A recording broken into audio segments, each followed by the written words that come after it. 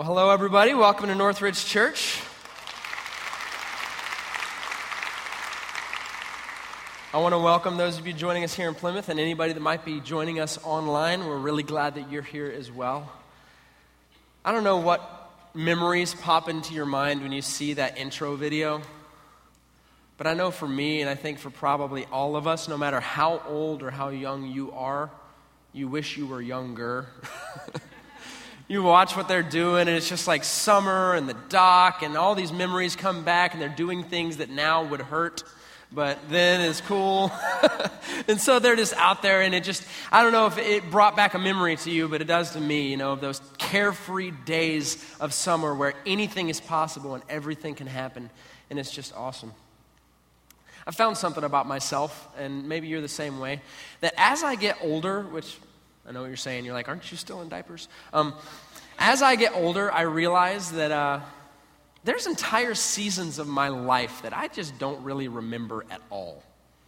You ever feel that way? Now, I'm not talking about like amnesia, like I woke up and I was 31, but what I do mean is like, if someone was to ask me right now and hold a gun to my head and say, what were you doing 3 weeks ago on Tuesday? Pull the trigger. I got nothing. I wouldn't be able to pull that out for nothing. And there's seasons like that in our lives that are that way. And when you're young, it might just be like, I don't remember what I did last week. But when you get older, it's like, I don't remember what I did in my 20s. It's just like that whole thing is a blur. But what's interesting is that at a moment's notice, almost always without expectation, something will happen in your everyday, and you will see something, you'll hear something, maybe you'll smell something, you'll touch something, and all of a sudden a memory comes out of the file cabinet and jumps into your working memory that is so vivid and that is so right there in the moment that you just feel compelled to tell a story. Does that ever happen to you? I know for me, like, I could be driving down the road or something and I see a honey-baked ham and I'm just like, did I ever tell you the time that my grandma did a scavenger hunt for her grandkids when I was 8 years old? They're like, what? And for some reason, that connected to this, which connected to this, and in a millisecond, I went through 17 connections and got back to my grandma's house in Illinois back when I was a little kid. And it just happens. That honey-baked ham doesn't mean anything to anyone else, but to me, for whatever reason, we had ham, and I can't even necessarily connect the dots easily, but it's there. And it showed up. And I couldn't help but talk about it. I don't feel like you're getting me. That's okay. We've come up with a couple solutions to help you come with me here. You guys know what this is, Febreze. Ding. They manufacture this smell on purpose. And when you spray it, it reminds you of clean laundry, like blowing in the summer breeze on the line. I've never hung up laundry in my life. But that's what I think about. I don't know. You guys with me? Maybe front row? You'll get it. You'll get it. I don't know. Maybe that one's not it. Okay, let's try a different one. All right, everybody close your eyes. Go ahead, do it. We're not going to steal your wallet. All right. You got your eyes closed? Now, I want you to answer this question when you hear this song. Where are you right now?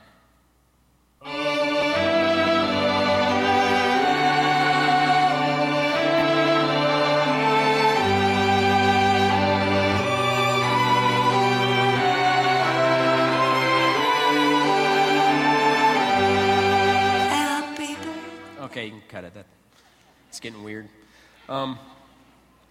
Most likely, hopefully, if you have an imagination at all, there was some birthday that maybe just popped into your head when you were 13 or when you were 20 or maybe just last week and you were like, thanks for reminding me of that. I'm a year older.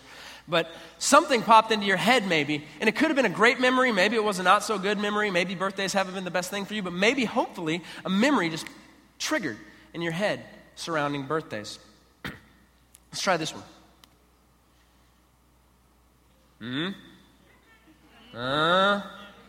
Yeah, for some of you, I hear it in your voice already. Brought back weeping and wailing, gnashing of teeth. Or maybe, I don't know, maybe it brought back excitement and hope that those season tickets are actually going to be worth something. Because that team, hell yeah, right? Come on, we got something going here now. I don't know. We'll see. But maybe it brought back something, or maybe, just maybe, for you and for nobody else in here, it just brought back a game when you were a kid that your dad or your mom took you to, and it brings back memories. And whenever you see that logo, it just comes in and invades your mind. We gave you guys a Tootsie Roll when you walked in today. Some of you already ate it. Some of you immediately left and walked in a different door to get another one. But if you just go ahead and open that thing up right now and pop that thing in your mouth, if you're diabetic, please just disregard what I just said. And start chewing that. And chances are, it brings back a memory. Might be a memory of approximately 20 minutes ago when you ate the first one. But it brings back a memory. And for some of you, you haven't eaten a Tootsie Roll in years because, quite frankly, they're not really that good. But you're eating it now, and maybe it triggers a memory. They say taste and smell can actually bypass our normal conscious memory and just go straight into the file cabinet on its own. I remember the time I was talking in front of a big group of people, and I put candy in my mouth and then had to chew it up before I could continue. That was kind of recent. I don't know. That worked for anybody? Well, I know some of you, you just have to touch it. You know, you're a tactile type person. So let's try one more. You guys go ahead with that one. If everybody had an ocean across the USA, front row right now is going, what's happening? Don't worry, it's coming. Like California, you see them wearing their baggies, Warachi sandals too. Some of you right now just went back to a concert last summer that you were in. Some of you, you're reminded of the beach, and everybody wants to get it on stage. That's okay. All right. Settle down, children. Settle down. Simmer down. You crazy people. I don't know. Hopefully that worked. If not, then maybe you might want to get checked out, because hopefully by now we've been able to trigger at least some memory of a past event in your life. Because that's the way our brains work. Though the information isn't always accessible, there are triggers, memory makers, that come into your consciousness and help you remember vividly moments from your past. And what we did over these last few examples is we've tried to do memories that are probably, for the bell curve of you, pleasant. But if we were honest with ourselves, we'd realize that there are a lot of times where we're walking through our day, and then all of a sudden we get ambushed by an incredibly painful or hurtful memory. You'll be in a great mood, and all of a sudden you smell an all too familiar scent, or you see something that reminds you of a past experience that has caused incredible damage in your life, that has been hurtful and harmful to you. And that memory floods back. And I don't know if you've experienced this, but for me, I know those memories always seem to be more vivid than the good ones. They always seem to stick around a little bit longer than the good ones. And they seem to have the ability to affect my day more than the good ones. One of those memories is right here next to me.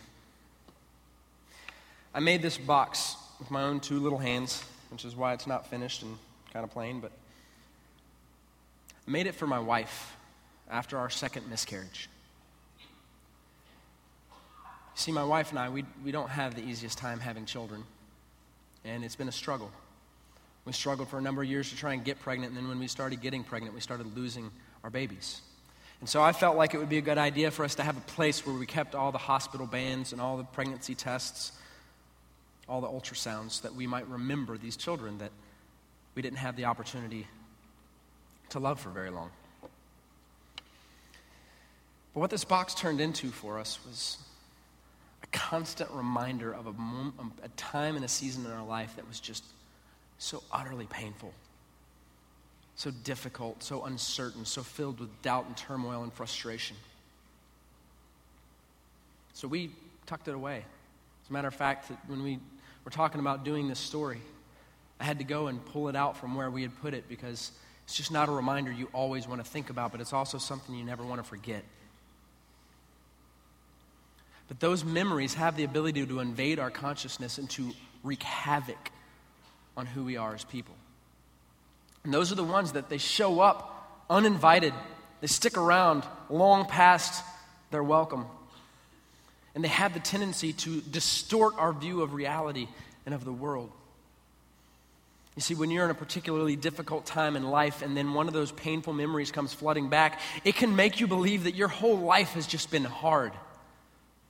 When those difficult memories come jumping into your consciousness, it can make you feel like, man, I just don't get it and I don't understand it. And if you're not careful, we can start applying those feelings to our understanding of God. And we can start looking at our life and seeing a God that wasn't there, a God that broke his promises, a God that just failed to deliver, a God that just kind of seems to be painfully silent. And in doing so, it can rob us of fully recognizing the greatness of our God. Man, when that happens, we miss out. Because I don't know where you are today. I don't even know what you think about God right now. It doesn't change the fact that we serve a great and powerful God. And it's our duty, it's our responsibility, it is imperative that we remember that. But it's so hard.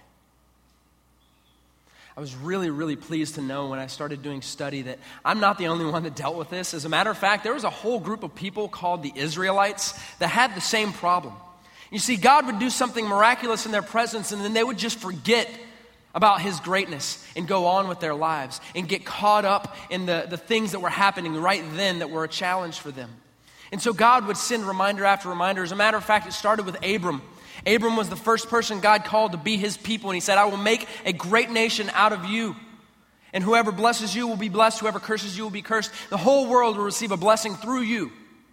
And Abram believed God, and it was counted to him as righteousness, as holiness. And so he was able to leave his family and his ancestry and go into a land that God had promised him. And it was a long journey, and along the way, things kind of got sidetracked. And the nation of Israel ended up in Egypt for 400 years as it grew into a nation, but as it experienced oppression and slavery. And over that 400 years, they began to forget the God of Abraham, Isaac, and Jacob. They began to forget this God who had delivered them and had made promises to them about their future and their hope. In steps Moses, and if you remember last week, we talked about the burning bush and how God grabbed his attention through an encounter. And Moses had the opportunity to be implemented and used by God to deliver the people of Israel out of slavery. And so 10 plagues later, the Egyptian country is just in utter disarray and destruction. The Pharaoh allows Moses and his people to leave, and they start trekking out. And around that time, they run into the Red Sea, a huge body of water. And well, they find themselves in a difficult situation because the Pharaoh has a change of heart. He comes after them with all his chariots and whatever army he has left, and they're barreling down on them. And we see the Israelites here. They've got an army behind them and a body of water in front of them. And then God does something just so incredible.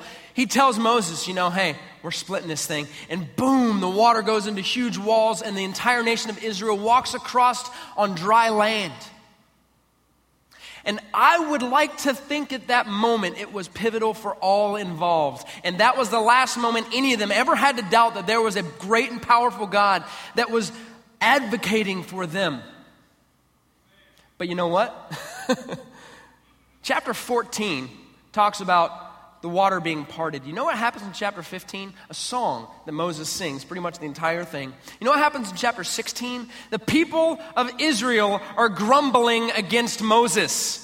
Moses, why did you bring us out here to die in the desert? Why couldn't we please just go back and be slaves to Egypt longer? And I come to realize, it probably didn't take a whole lot of faith to step into the Red Sea, because let's just be honest, it's either that or be killed by the Egyptians. So yes, it's miraculous, and yes, it's incredible, but it's either, okay, step forward or die. Okay, let's do this, looks good, safest of two opportunities. And so they forgot. And God decided to take them on a 40-year object lesson to help them remember. And a trip that was supposed to take 11 days took 40 years. And God, throughout it, showed them time and time again, I am your provider and your sustainer. All things come through me. We pick up the story where Moses has died, never having stepped foot in the land that God had promised. And Joshua steps up to take leadership over Israel. It's been an entire generation since they've seen the miracle of the split Red Sea, and some people have forgotten. And so God says, I want to remind you of how great I am. So we pick up the story right here in Joshua chapter 3, 14 through 17. So when the people broke camp to cross the Jordan, the priests carrying the Ark of the Covenant went ahead of them. Now, I'll stop there for a second. If you don't know what the Ark of the Covenant is, that was God's representation of himself dwelling among his people. That's where God was represented. So it was holy and it was sacred and it was very, very special to the Israelites because it represented God. Now, the Jordan is at flood stage all during harvest. So not only are they crossing the Jordan to go into the land God had promised them, it's at flood stage, so it's at its deepest and widest that it will be all year. Yet as soon as the priests who carried the ark reached the Jordan and their feet touched the water's edge, the water from upstream stopped flowing. It piled up in a heap a great distance away at a town called Adam in the vicinity of Zarethan, while the water flowing down to the Sea of Arabah, the Salt Sea, was completely cut off. So the people crossed over opposite Jericho. The priests who carried the Ark of the Covenant of the Lord stood firm on dry ground in the middle of the Jordan, while all Israel passed by until the whole nation had completed crossing on dry ground. Our God is nothing if not poetic. Because there was children that had the opportunity, probably younger than they could remember, to walk across the Red Sea, that in that moment when they saw those priests, which by the way had to have been a tremendous step of faith because they're walking into running water, they stepped in and said, well, you sure? Okay. Shh. All right, let's go. And they stood there. And it had to have been one of those moments where it just came flooding back and they couldn't help it and go, this is familiar. And they walked across and every single one of them got to look at the Ark of the Covenant and the God that was delivering them and showing his glory as they walked across on dry ground. It's hard for us to imagine what that was like, but I honestly like to imagine what it was like for the people in Adam, the city upstream where all the water stopped. That had to have been entertaining, right? They're all like, dude, what's going on? There's water everywhere. What's happening? Oh, the stream stopped flowing downstream. What? Streams go downstream. Why is it stopped? I don't know. It's like just a big wall. I don't know what's happening. What's going on downstream? The Israelites are crossing. Oh. How long do you think that's going to take? Things are getting bad up here. I don't know. There's a lot of them. Okay, well, ask them to hurry up. But it just had to have been amazing for them as well to see God doing such miraculous and incredible things. The River Jordan isn't supposed to stop, and I'm not sure it ever has since. It's just not supposed to do that. But yet God said, listen to me and understand. I'm the God that stops rivers. And then God does something that I think is just so awesome. That's so important for us to notice. I want you to read it right out of the scripture. Joshua 4, 1 through 3.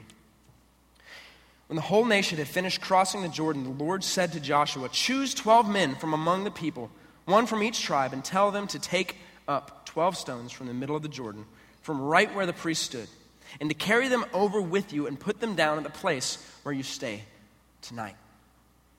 You know, this is happening. I imagine that the priests are standing there like, all right, that's the last of them. Let's go. And Joshua's like, whoa, hold up.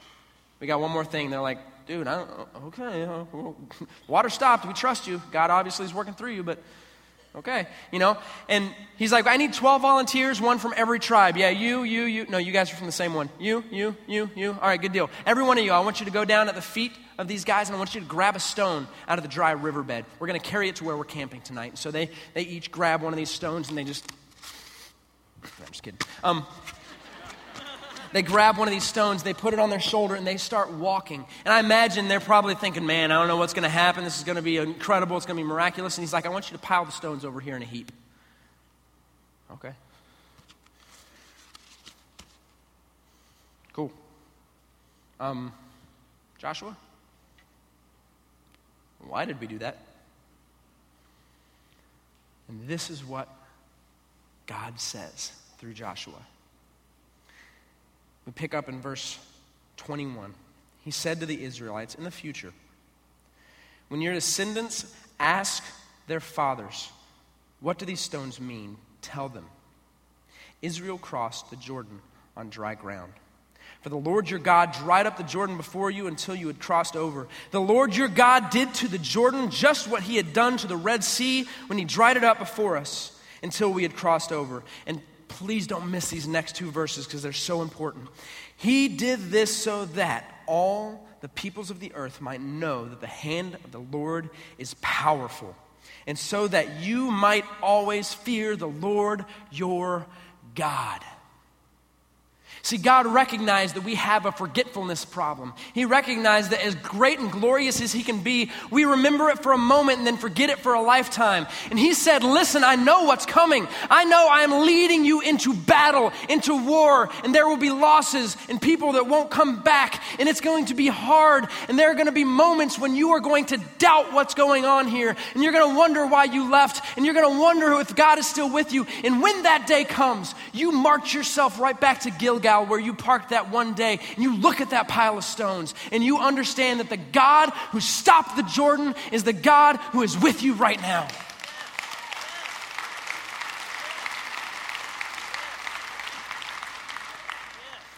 And then he said, listen, there's going to come a day when all the fighting is over and you will find peace and abundance and prosperity, the likes of which your people have never known.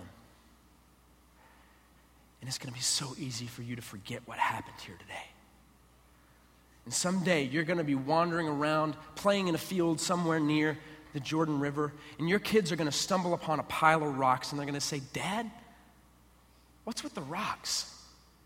And it's in that day that you will tell them, we crossed that river on dry ground because the God that we serve, our God, is powerful enough to stop water. He's powerful enough to deal with whatever obstacles we were facing. And it is he and he alone that deserves the glory for all the blessings that we have. And this is the thing.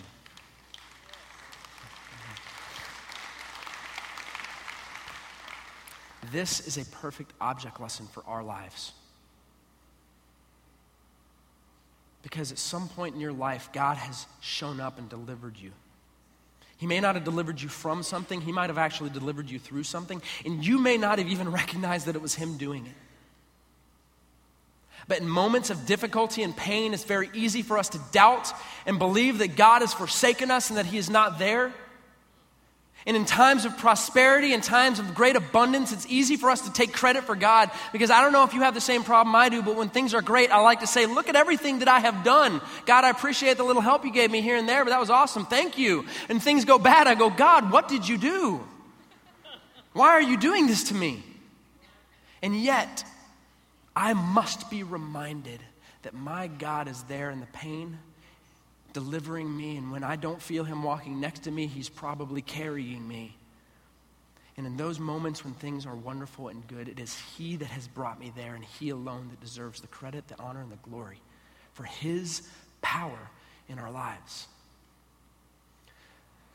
But we need to be reminded, because so often we forget. For some of you, you're racking your brain right now, and you honestly cannot seem to point back to a time that you remember God delivering you through anything. And it's probably because, maybe, not sure, it might be because you haven't recognized him. You've been walking this journey. Maybe you've been a part of a church before, or a religious organization of some kind, and you've come to church and you've done your time, and you've tried to do the best you can so that God will like you and that he won't smite you behind your back, and that you hope that you can obligate God by doing good things to be good to you, but it just doesn't seem to be working, and somewhere in the back of your mind there, you know that there's a disconnect, and you know that the God that everyone else seems to know about, you just don't really have that same personal father-child relationship. And maybe today is your 12-stone day. Maybe today you are here because God has been guiding your steps, walking with you, taking you through every day of your life to get you here so that you might understand that God doesn't hate you. As a matter of fact, God is crazy about you. And God loves you so much that even though you have chosen to go your own way and take control of your own life and do what you think is right in your own eyes, even though he has told us differently in the Bible, he loves you so much that he will not let the penalty of sin rest squarely on your shoulders. Instead, he chose to send his son Jesus, one and only Jesus, one and only Son of God, to come to this earth and to live a sinless and perfect life so that when he died, he could die as a perfect sacrifice for my mistakes, for your poor choices, for our mess-ups and rebellion, so that we would have a right relationship with him and that we could spend eternity with him in heaven. You see, it's nothing that we earn, it's something that he gives. And I do not doubt that today, either right here in Plymouth or joining us online, you're experiencing that right now. And I want to take just a moment. I've still got plenty more to share with you. But I want to take just a moment right now to allow God to work with you one-on-one. Would you do me a favor? Would you bow your heads? Would you close your eyes?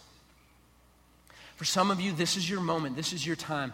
Years from now, you're going to be telling the story of when they brought beach balls into church and gave you a snack halfway through.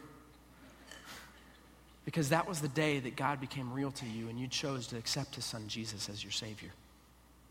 It's such a simple thing. Now, don't get me wrong, it's not an easy thing.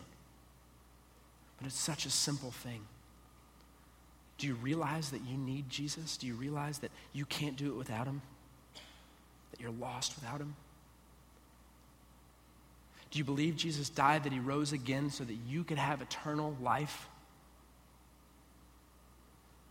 Will you trust him to be your Savior today? Will you invite him in to be your God? If the answer to that is yes, just pray with me right now. You don't have to pray out loud. As a matter of fact, you don't even have to pray these words. Make them your words because it's important that you believe it and that you talk to God. But you can say something like this: God, I realize I've messed up and I can't fix it on my own. But I believe your son Jesus came to earth, lived a sinless life, died and rose again so that I could have eternal life. And God, the best I know how, right now I am inviting you into my life to be my Savior, to be my Lord. Thank you, Jesus, for saving me. Amen. As we pause in this moment before we continue on, if you made the decision to trust Jesus, we don't want you to sit around and forget about it. We don't want this to be something you remember in the moment and forget for a lifetime. We want this to be a catalyst for you. And we realize you probably have a lot of questions. So what we did is we took our program and added a connection card to it. You can rip this off, fill out the information on it, and there's a little box that says, "Today I prayed to receive Jesus in my life for the first time." It's right here. If you're joining us online, you just click the What's Next tab, you'll get the same information. Well, we want to send you some information, a CD that our pastor Brad has done to help you get going in this journey, in this relationship with God. If you haven't gone through Starting Point yet, man, I just can't tell you enough how awesome that environment is. We'd love to invite you into that too, to start or restart your relationship with him.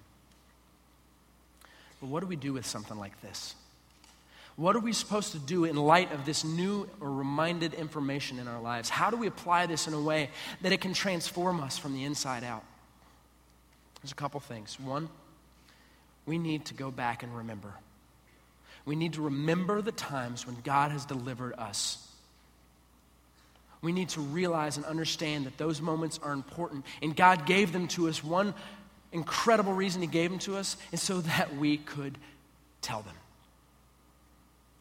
Be reminded, set reminders. Figure out ways in your home, on your window, on your mirror, in the bathroom, on your dashboard, on your desk at work, things that remind you of who God has been in your life. Lord willing, everybody in here has a story of when they came to know Jesus. Can I ask you a question? When was the last time you told that story? We have a Facebook page for Northridge. I would love for you to just fill that thing up with your stories. That'd be a good start for you to get it going. And then go and tell your roommates. Go and tell your community. Go and tell the Little League group. Go and tell the people you meet with on Tuesday mornings. Go and tell your coworkers. Go and tell your family. Because God gave you that story, one, so that it would strengthen your faith. And two, so that the world would know the greatness and power of God. How will they know if we don't tell them? And God has given you a unique place with a unique group of people and a unique story to touch the hearts and lives of people for the glory of God. Don't keep it to yourself. When that pile of rocks jogs a memory, with boldness and strength in your heart, share with them how God delivered you. And watch as faith is grown and as people begin to know. I can't think of a better example of this than the story I started by sharing this box with you. In August 2006, my wife and I had experienced a lot of heartbreak in trying to get and stay pregnant, to grow our family. And we were just spent. So I remember I was the middle school director here in Rustproof, and I sat down with my leadership team. Me and Amanda were there, and we just said, we just want to let you know what's going on in our lives, because we're taking a break from it, but it's weighing heavy on our hearts, and we just need you to bear this burden with us. And they sat and they listened very, very compassionately. And one of them stood up and said, Josh, could we pray for you? And being the pastor that I was, I said, yes. Wish that had been my idea. But God gives us people we need when we need them, doesn't he? And as if that wasn't uncomfortable enough, he said, well, we'd like to pray for you right now. Okay. So he stood up, and the rest of them stood up. And they all gathered around me and Amanda and put their hands on us and began to pray. The end of it, I was a mess. Amanda was a mess. I think everybody was a mess. It was just such a beautiful display of God's compassion expressed through his people. And we just felt loved in the moment. And later on that month, my wife and I decided to go down to Georgia for my brother's wedding. And we just wanted to have a good time and relax. And it was actually my wife's birthday, August 30th. She woke up and she took a pregnancy test just because that was, the pattern. That was habit.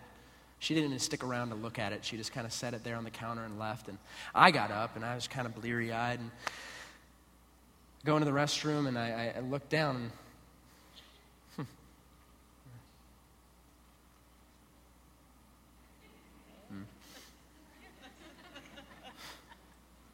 there's just an ever so faint line. I was like, oh my goodness, my wife is pregnant.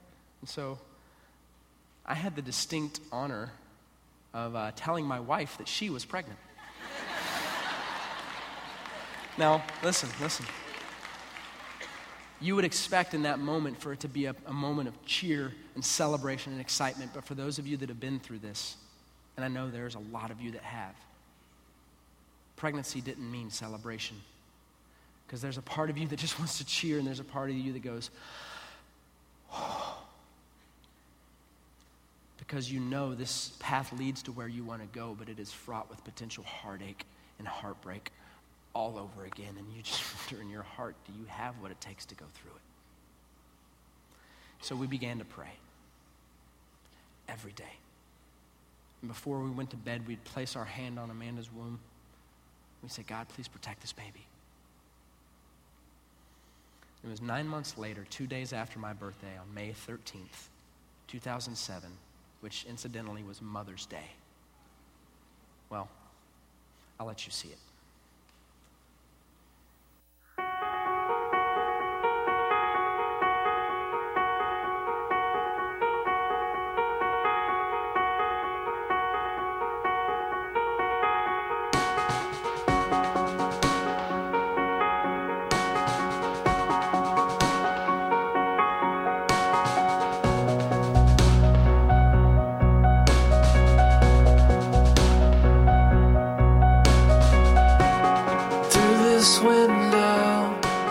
Everything seems new.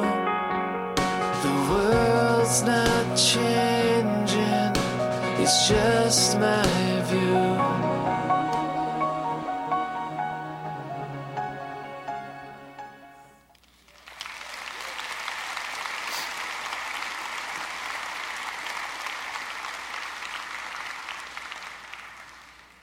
I will tell that little boy's story until the day I meet Jesus.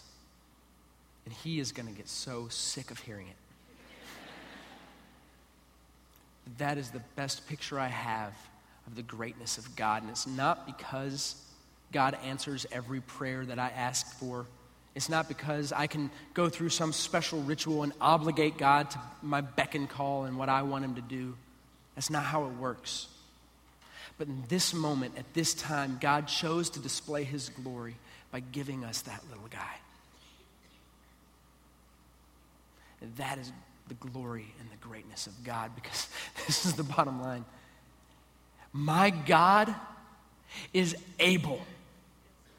And he may not, but it's not because he can't.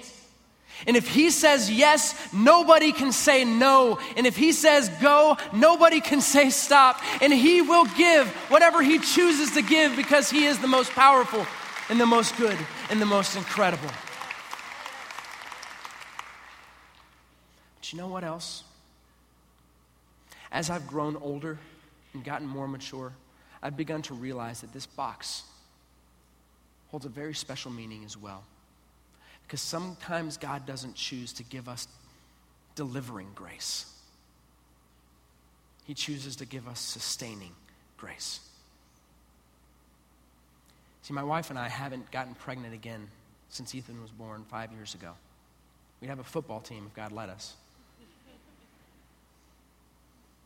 But every single day that I get to tuck that little boy into bed at night,